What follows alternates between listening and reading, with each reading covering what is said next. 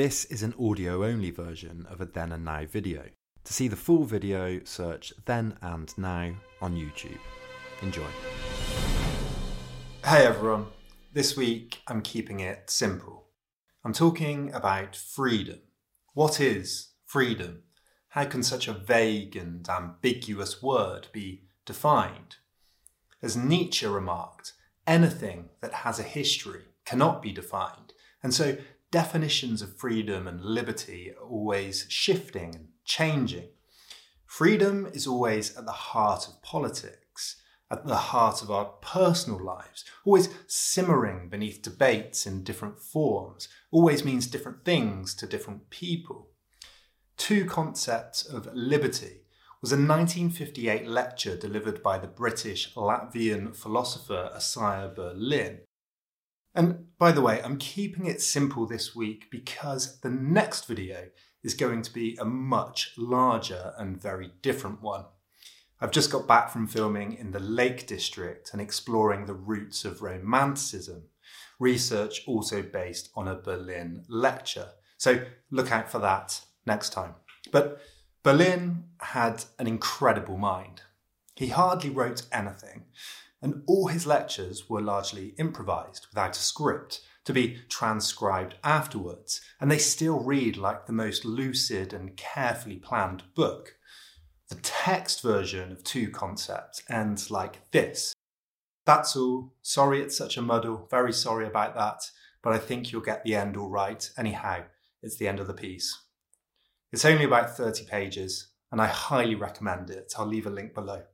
Anyway, Berlin thought that where philosophers, politicians, and commentators had talked about the idea of freedom as one definable concept, throughout the history of modern thought, you could identify two different ideas about what freedom and liberty meant. He called them negative and positive liberty. And in short, they're the freedom from and the freedom to. Let's explore what that means. According to Berlin, negative liberty, freedom from, is the answer to the question, what is the area within which the subject, a person or group of persons, is left to do what they like without control by other persons? It's the freedom from coercion, interference, authority. If I'm a slave, I am coerced into activity. I have no freedom from interference. Classical liberals, libertarians, and conservatives, loosely anyway, often talk in terms of negative liberty. People should not be coerced, must be free to make their own choices. There is a frontier, Berlin says, between private life and public authority. For example, people must be free from interference to speak freely, to hold personal property, to express their religious views openly. Many liberals, John Stuart Mill for example, argued that the freedom of an individual to act how they desire should only be curtailed when it's going to do harm to others. So your freedom to swing your fist ends at my face. People are free from interference up to the point that they choose to drive dangerously, steal, become violent, build unsafe houses. Up to that point, there is an absence of any interference. You are, or you should be, Free. Mill wrote that The only freedom which deserves the name is that of pursuing your own good in your own way. As Berlin says, liberty consists in the preservation of an area within which human personality is to have the fullest possible play. freedom consists of many elements though. What makes up this fullest possible play? Well, we could look at it from a number of perspectives. How many possibilities are open to me? How easy or difficult are they? How do they compare with each other in my life plan? Are many people in the way? Who do I have to engage with? Are the possibilities valued by society? Are they worth pursuing? But we can begin to see a different type of freedom emerging here. I might be free from interference to do what I wish. But am I free to achieve those goals? Am I able to achieve them?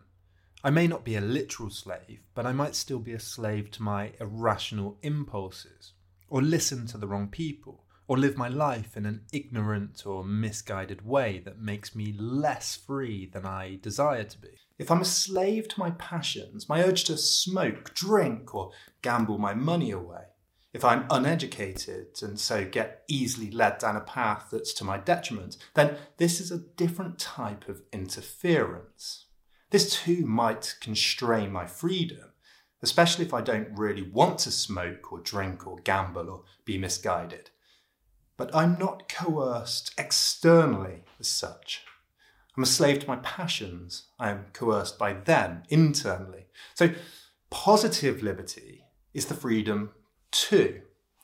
For Berlin, it's the answer to the question, what's the source of control when it exists which can prevent someone from doing what he wishes? He writes, the positive sense of the word liberty derives from the desire on the part of the individual to be his own master.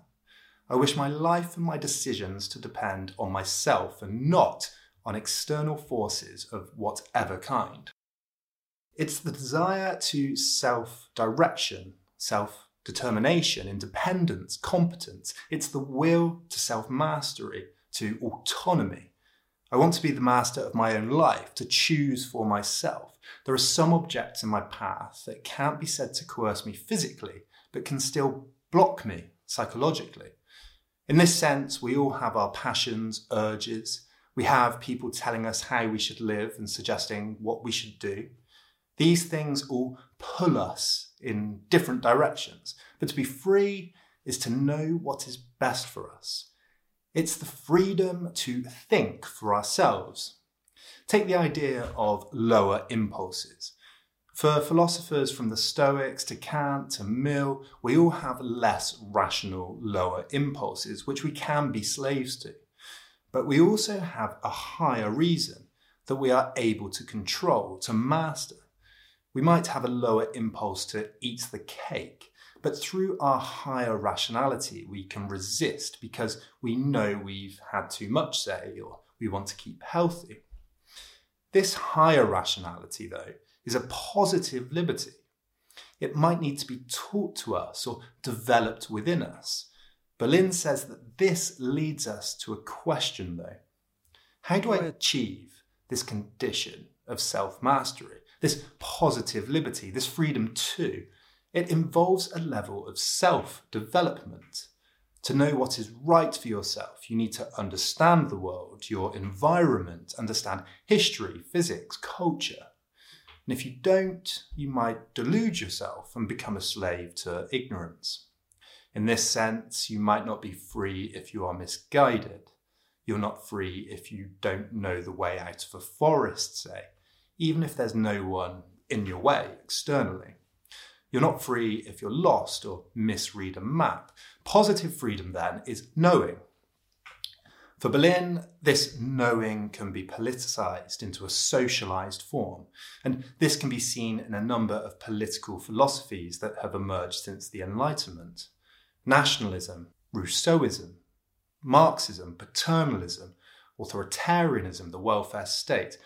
Berlin argued that positive freedom, the freedom too, was at the heart of these kinds of movements. They essentially argued that a rational state, organised correctly, would create the freedom to live fuller lives for its citizens. They argued that human problems were solvable at the political level, that if only the map was organised correctly, a fuller freedom would develop. What Berlin was particularly concerned about, though, was that justifying paternalism or authority on the basis that it would lead to more freedom leads back to less negative freedom. To understand this, we have to think about paternalism. This essentially is being taught what to do, having less initial freedom because it's meant to lead to a greater freedom in the long term. Children have to be coerced into education, for example.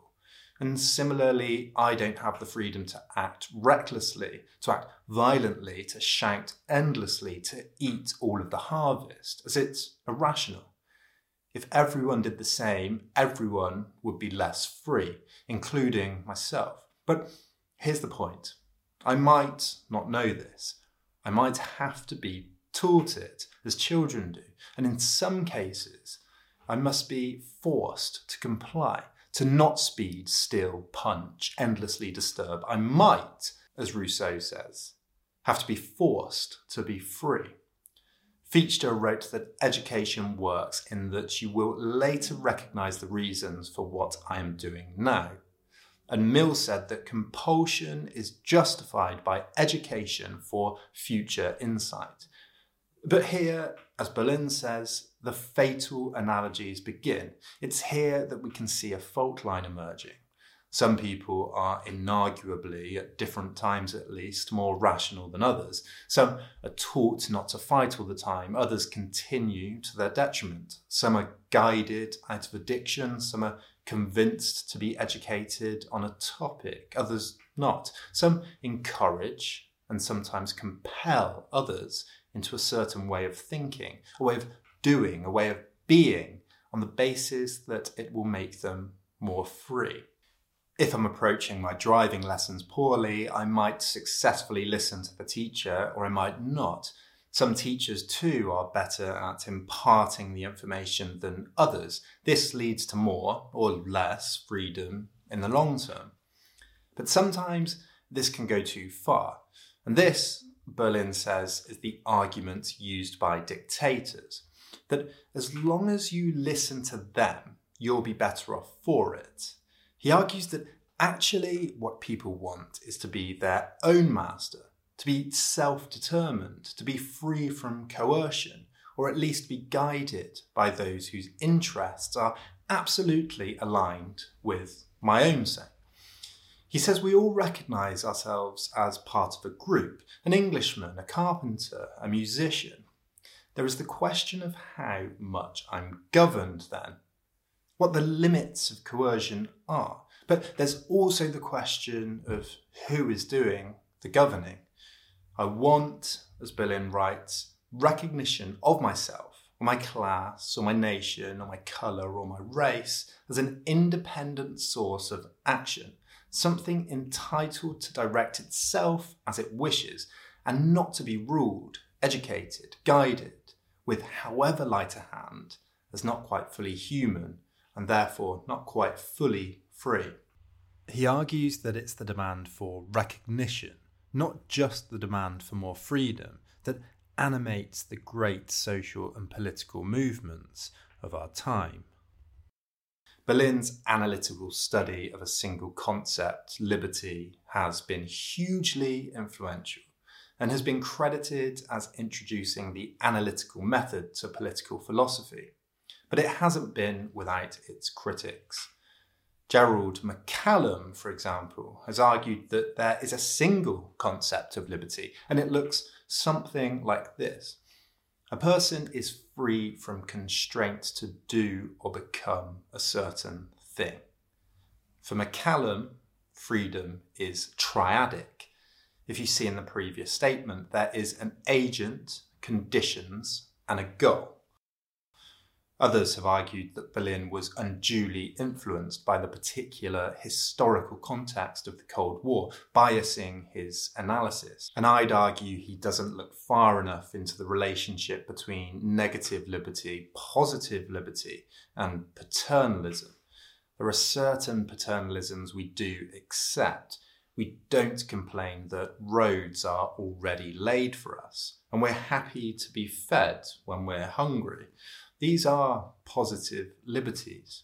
But his insights into self-determination are important ones still today. I think positive liberties and paternalism become dangerous, though, when interests are misaligned, which is a strong argument for democracy, direct democracy, especially localism and equality. But we'll look more at Berlin next time from a very different point of view. Hey everyone, I feel very lucky to be able to say that I'm finally at the point where I can commit full time to making these videos.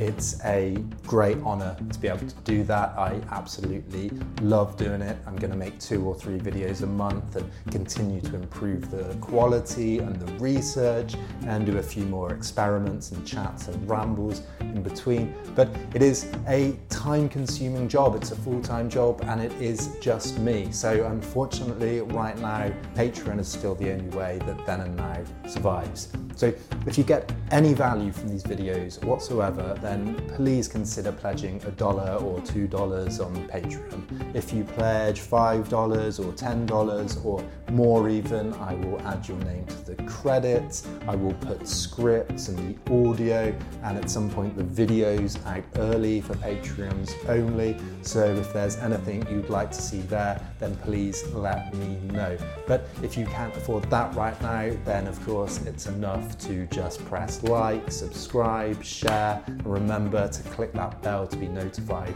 to new videos. Thanks so much for watching, and I'll see you next time.